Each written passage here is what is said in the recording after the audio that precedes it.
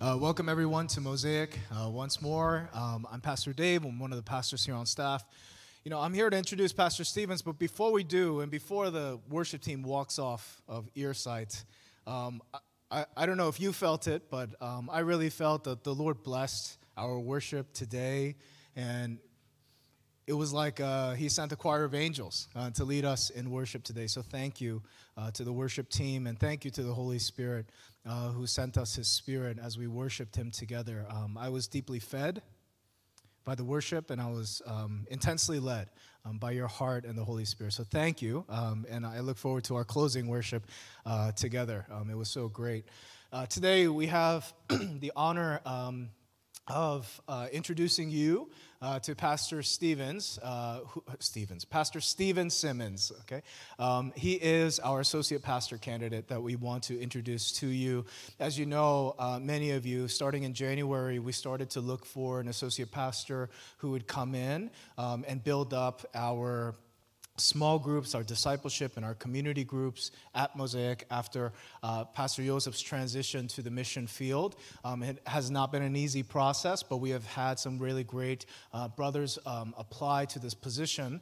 And today afternoon at 2 o'clock, I'll tell you a little bit more about the full process we went through, and I'll go into detail. But today, I just want to let you know that we had a search committee who received candidates and interviewed them, vetted them, and then they go on to the elders phase. And in the elders phase, we go through a whole different vetting process. And Pastor Stephen was the one out of all the candidates that we felt was the best candidate for us at this time to present to the congregation. Today, he is going to be bringing us God's Word. Today, he is preaching from the suburbs of Chicago, which is kind of a similar situation to us. The suburbs of Chicago, maybe about an hour out from that city where he's preaching. That's where he is a pastoral resident at Grace Presbyterian Church. And he does a plethora of different ministries, but we feel that he's the best candidate that we've seen for our church, not just to do the work, but also to become a part of our Mosaic family together. And so today, we're going to go through the process of getting to know him and discerning in the Spirit. But this is not just a sermon as a part of the interview process. This is also the Word of God, living and active, coming to Mosaic, coming to you because the Lord sees a need in your heart for his Word. And so today, I want to introduce to you Pastor Stephen, and we're all going to join together in this Word together. So please join me as we receive God's Word.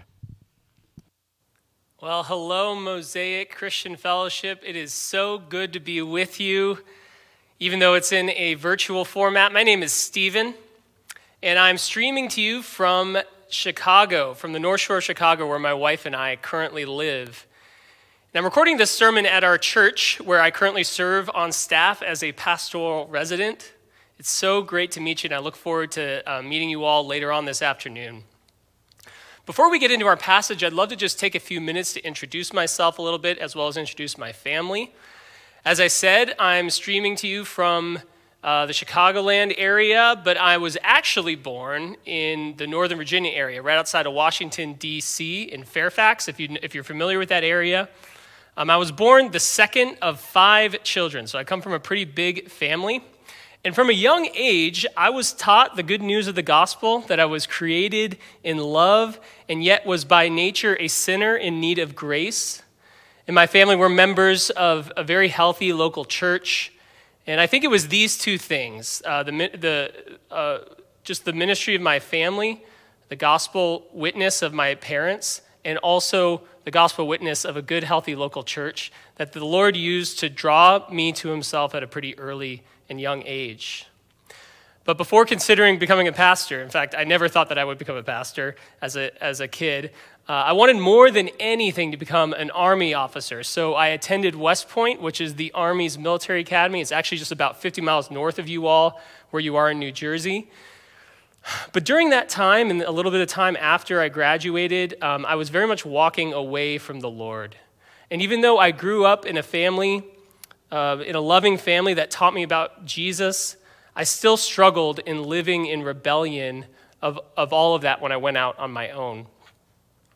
I just wanted to have fun, or I just wanted to be popular. I lived as though all those things that I said I believed weren't actually true. And if God weren't so loving, he would have had every reason to deny me, just with all the times that I denied him throughout my life. But I learned that God pursues those he loves and does not let them be lost forever. The Bible uses this analogy in the New Testament of a sheep who has wandered off from the flock, and the loving shepherd who leaves his entire flock to go after this one sheep.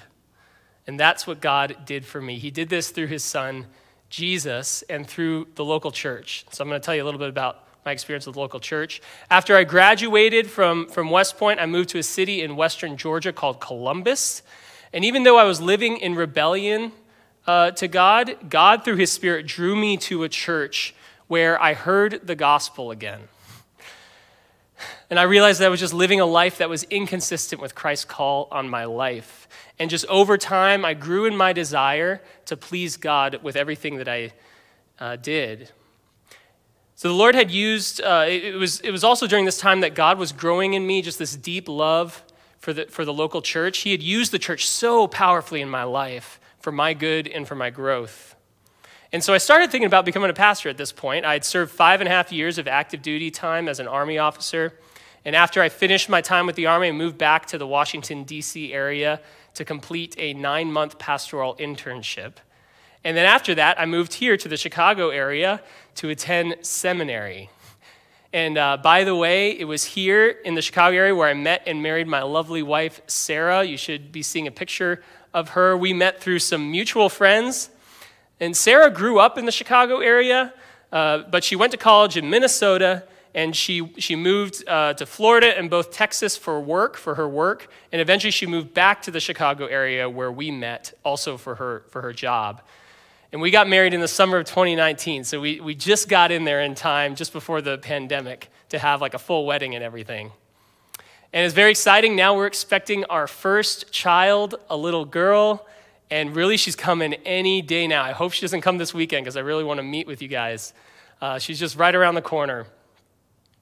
And so Sarah and I are excited to explore this possibility of joining with you, possibly visiting with you maybe early summer, as we explore what the Lord, where the Lord might be leading us, and also what the Lord might be, which man the Lord might be leading you to as a church for your next associate pastor. So thanks for inviting me to preach this morning. Well, now let's transition to God's Word. And I'm going to invite you to turn in your Bibles to Acts chapter 2. Acts chapter 2, we're going to be reading verses 42 to 47. So Acts chapter 2, verses 42 to 47. And I chose this passage because it reveals really what I love about the local church and the life of the local church. So again, we're reading Acts chapter 2, verses 42 to 47. This is what it says. It says, "And they devoted themselves to the apostles' teaching and the fellowship and to the breaking of bread and the prayers. And awe came upon every soul, and many wonders and signs were being done through the apostles. And all who believed were together and had all things in common. And they were selling their possessions and belongings and distributing the proceeds to all as any had need. And day by day, attending the temple together and breaking bread in their homes, they received their food with glad and generous hearts, praising God and having favor with all the people. And the Lord added to their number day by day those who were being saved." This is the word of the Lord. Thanks be to God. Well, let me pray for us before we look at this passage. Great God in heaven, I give you thanks for just this wonderful picture of the early life of your church. Father, I pray that you would clear away any distractions in our minds as we turn to your word. And Lord, I pray that you would give us an abiding love for your church and a desire to live the way that you've called us. And in your Son's name I pray. Amen. Well, I am sure that you all would agree that this past year has been really tough for local church life. In fact, I can't think of any circumstances where things could be tougher, maybe other than like a time of persecution. And I'm sure the question for you as a church, Mosaic, has been how to keep church life going when getting together isn't possible, or at least is limited. And that's been the question that churches all around the world have been asking. It's been tough. Not only has social distancing made church life difficult, but oftentimes there are cases of division that arise within our churches. Division over mask policies or other safety measures have driven us apart in the church. And some of us are more comfortable with risk, and so we're willing to do whatever it takes in order to gather in person. But others of us are being more cautious. We're concerned about our own health. We're concerned about the health of others, the health of our communities. And they'd rather play it more safe. So a lot of these divisions have arisen in the past year that make church life difficult. But also a lot of people have been asking, what will church look like on the other side of the pandemic? Will there be sort of fundamental shifts in how we do church life or church ministry? Who's even going to come back? That's an open question. Is Zoom and live streaming just part of the norm now? Or is it going to be a permanent fixture for church ministries or of Sunday mornings? In other words, a lot of people are asking, what is the path forward? What will the life of the local church look like tomorrow? Well, with all these questions swirling around us, I think it's good for us to return to those very fundamental things that the church should always be doing. What are those essential things to the life of a living church? And that's what I love about this passage in Acts 2. It gives us a snapshot of how the early church conducted itself. And this early church, their circumstances aren't so different from our own. Now, of course, there was no pandemic, but in a similar way, they were entering into a new chapter, just as we are as we emerge from this pandemic. Think about it. Jesus has just risen. He's ascended into heaven. He's promised to return. And now the Holy Spirit has been poured out on these new Christians, and thousands have come to faith in Christ.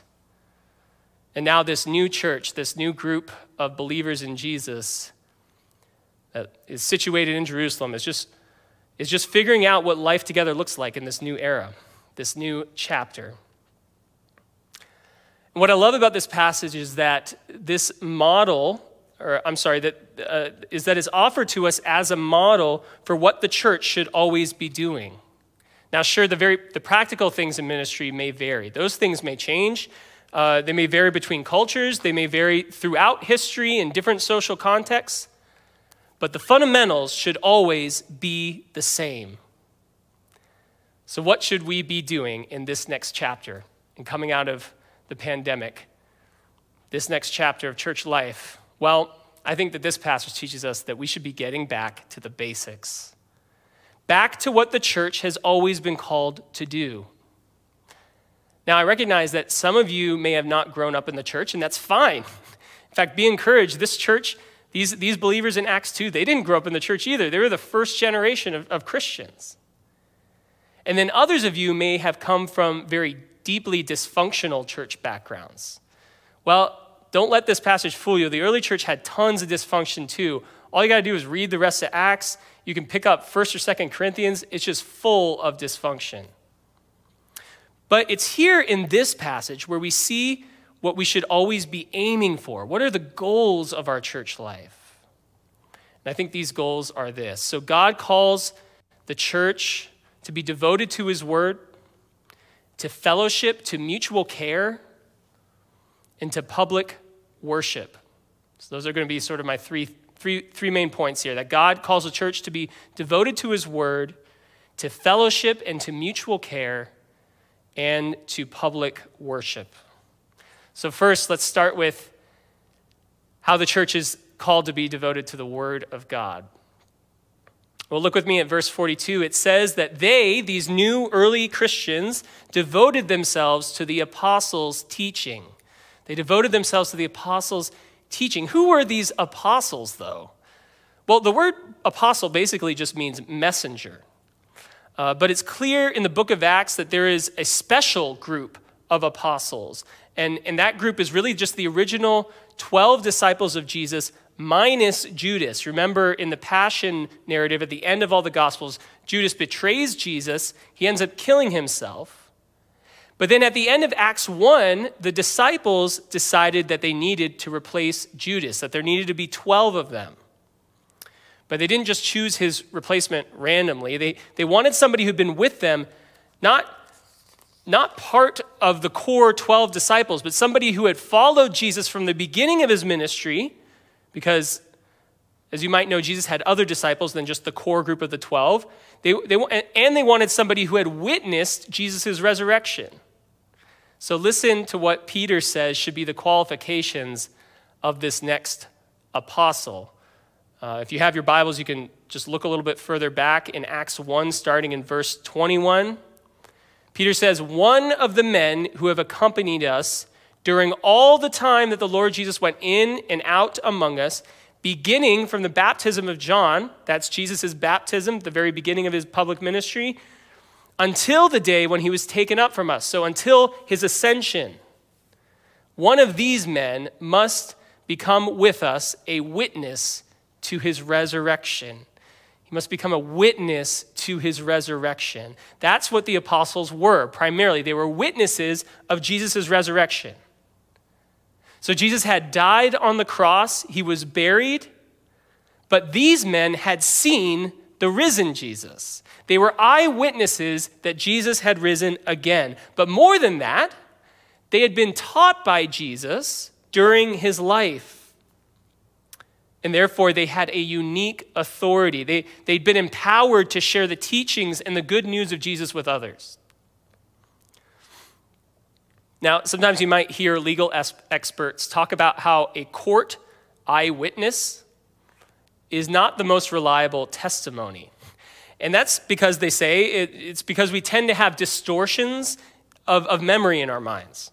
Because a lot of what we recall, we filter and we interpret in our minds before we share it with others. But once you start getting two or more eyewitnesses, and those two eyewitnesses are saying the same things, in other words, what they claim they saw, if those two accounts match, or three accounts match, all of a sudden that testimony becomes a lot more reliable. So here in the book of Acts, we have not 1, 2, or 3, but 12 men who claim to be eyewitnesses of the resurrection of Jesus. They knew him during his life. They'd been taught by him. They knew that he went to the cross. They witnessed it. They were there. They saw that he had died. They saw that he was buried. But then all of them had had encounters with the risen Jesus. So you see, their testimony is reliable, and that's why they've been given this special authority as apostles of the early church. There never will be any other apostles. These are the only ones that will have ever existed. You can only witness an event once. And so we see that the early church is devoted to their teaching. But where is this teaching preserved? Well, it's preserved in the New Testament. It's preserved for us in the New Testament. New Testament was either written by the apostles or by their direct disciples. So as an example, Paul, who witnessed the risen Jesus on the road to Damascus, he became an apostle because he was a witness to the risen Jesus, wrote books like Ephesians, Galatians, 1st and 2nd Corinthians. He wrote about half the New Testament. Peter, sometimes called Simon Peter, wrote 1st and 2nd Peter. Now Luke, who wrote the Gospel of Luke and also the book of Acts, he was one of Peter's disciples. And then John, one of Jesus' disciples, he wrote the Gospel of John, as well as the letters, 1st, 2nd, and 3rd John, as well as the book of Revelation, which I understand you all just studied as a church. So all of the scriptures have apostolic authority, and that's preserved for us. So then what does it look like for us to model the early church in their devotion to the apostles' teaching? Well, it's that we should be devoted to the Bible, to God's word. We should be studying it, interacting with it daily. And we should be using it to interpret the world around us. So I've found this illustration pretty helpful. So you can think of the Bible sort of like a window. So like a good and a clear window, when you look through it, It's going to help you accurately see what's going on outside, right? So in the same way, as we come to understand the scriptures, as they kind of sink down into our hearts, it becomes like a clear window to us through which we can interpret the world. Well, not only is the Bible like a window, it's also like a mirror.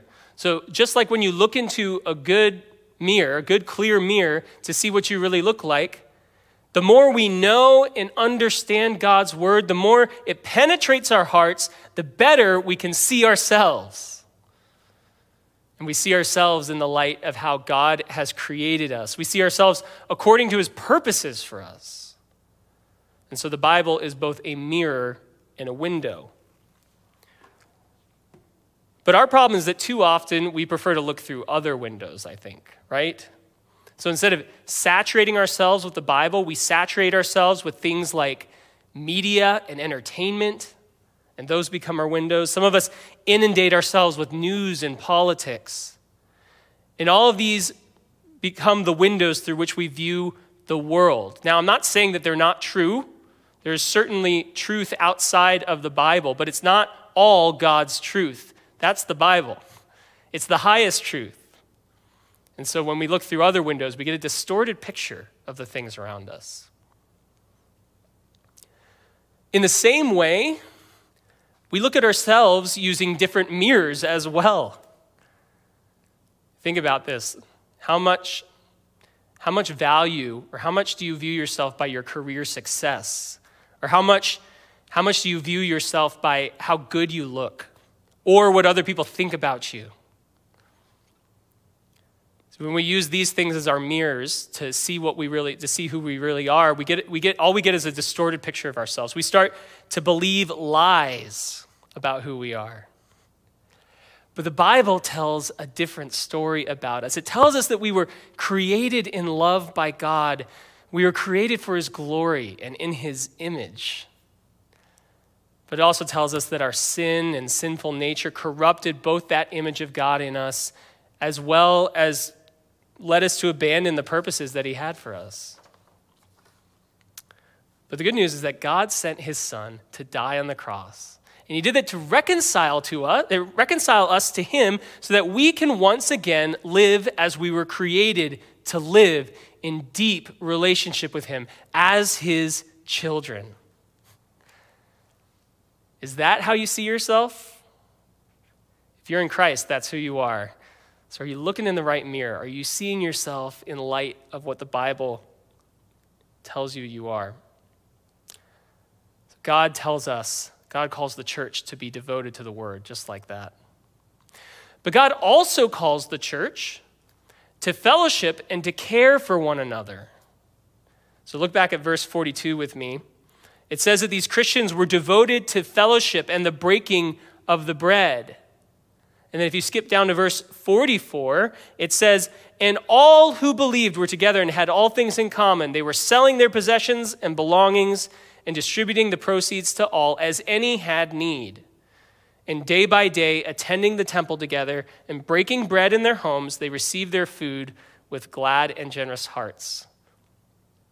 See, what's going on here is that all throughout the week, these early Christians are fellowshipping with each other regularly. It says day in and day out. They devoted themselves to the breaking of the bread, which is definitely a reference to the Lord's Supper. It's a reference to communion. But they're doing this in the context of a much larger meal, probably some kind of like Sunday feast. And they were so tight-knit that they knew about the physical needs of their fellow brothers and sisters. And whenever there was a need, they gave or sold possessions to meet that need. It's such a beautiful picture. I would guess that probably the thing that we have missed most during this pandemic is just being in one another's presence, isn't it? It's just gathering together. One of the things that I noticed about myself, once we started socially distancing and also limiting how many people could come here in our sanctuary for Sunday services, is that I just lost touch with a lot of people. Maybe you had the same experience. And it's because I wasn't seeing them regularly. And in many ways, I kind of forgot about them. I didn't know I didn't know what they might need, how they were doing, if they were struggling in any way. And you see, it's in our regular interaction with other people in the church that we come to know others. And it's also in being regular interaction with people in the church where we come to be known by others. That is just part of the fundamental purpose of the church. And I think that in an increasingly lonely and isolated society, where young people report the most significant, the highest numbers of feelings of loneliness, I think in such a society as ours, the church can be an oasis of fellowship. So as we come out of this pandemic, my hope for you, Mosaic, is that you will recommit to regular physical fellowship. There can never be a replacement for that kind of care that you can get in one another's presence by sharing life with one another. So that's what God created you for. You need others. But I also find it challenging in these verses that these early Christians were so willing to share and to give of their possessions whenever there was a need. Now, this is not communism. There's no state that's forcing wealth redistribution here. And as we see later on in Acts, Christians still held private property. In fact, here in verse 46, it says that they were breaking bread in their homes. So they hadn't divested themselves of personal property, and this passage is not calling us to that. But nonetheless, they are making enormous financial and material sacrifices to support the church and those who are in need. So in AD 300, so about 1700 years ago, the emperor of Rome was a man named Julian. And Julian was sort of this religious reformer. What he wanted Rome to do was to leave Christianity and go back to its old pagan ways and start worshiping the pantheon of gods that they had always worshipped. But there was a big challenge to this, and this was Christianity. In his eyes, the problem was that Christians were just so kind. They showed so much more care and concern for the poor that Christianity was just an altogether more attractive religion. He wrote in a letter to one of his high priests, I'll try to get this on the screen for you. It's disgraceful that, he calls them the impious Christians, support not only their own poor, but ours as well, in that all men see that our people lack aid from us. See, a care for the poor was a mark of the early church, so much so that it just aggravated Julian, whose pagan religion showed little concern for those in need. So God calls us to live in this kind of intense fellowship with one another and to be deeply concerned for one another's needs and to meet those needs with what we have in our possession. So are you marked by that kind of fellowship and that level of generosity? Well, finally, I want us to see that God calls the church to public worship and to be a witness to their community through that public worship. Look with me again at verse 42.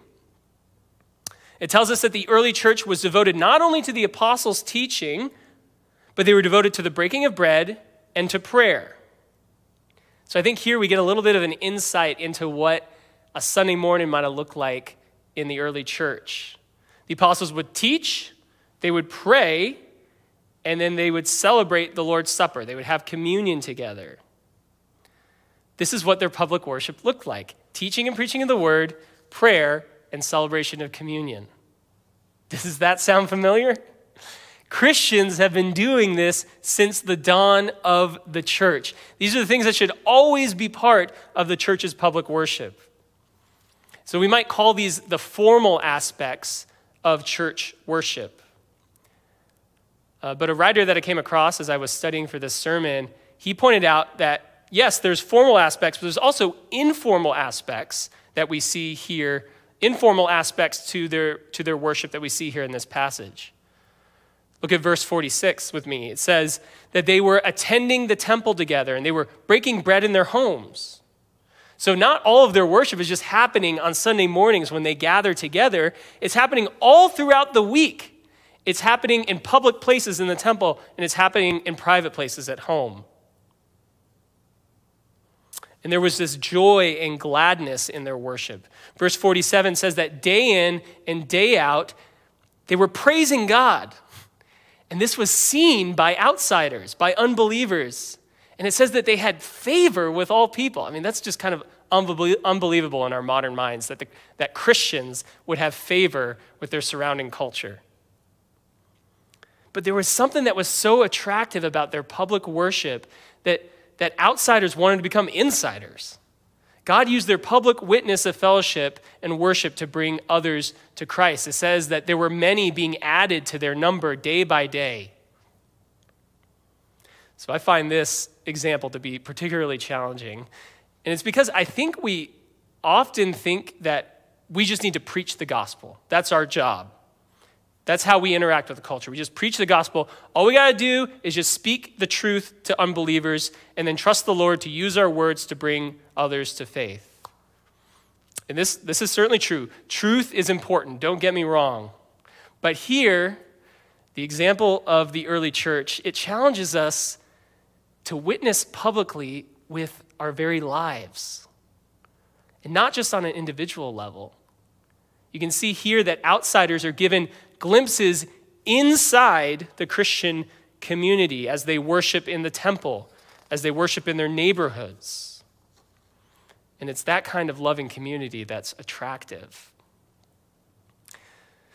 So I ask you, would your unbelieving neighbors or your coworkers, would they be attracted to the type of fellowship that you have with your Christian brothers and sisters? Is your relationship with your church family marked by love and deep one another care so that an outsider might wonder, what is different about you?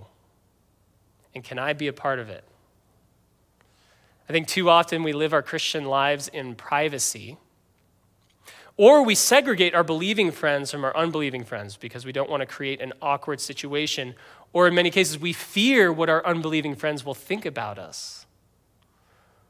See, that's not what these Christians were doing.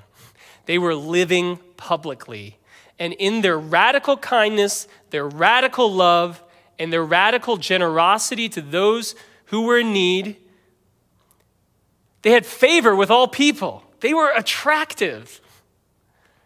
They were so attractive that their public witness was causing the growth of the church. So think about this. It wasn't some kind of nifty church program. It wasn't awesome, relevant music. It wasn't a charismatic preacher. It was just Christians living out their calling in such a way that others could see it. It's that simple. It's simple, but it's hard, I'll admit. But it is that simple. And while this is hard, it's such a refreshing model for us. I mean, what a challenging model for us, too. And Jesus, before the night he went to the cross to bear the sin of the entire world, he gave a new commandment to his disciples. This is what he says. A new commandment I give to you, that you love one another. Just as I have loved you, you also are to love one another. By this, all people will know that you are my disciples, if you have love for one another.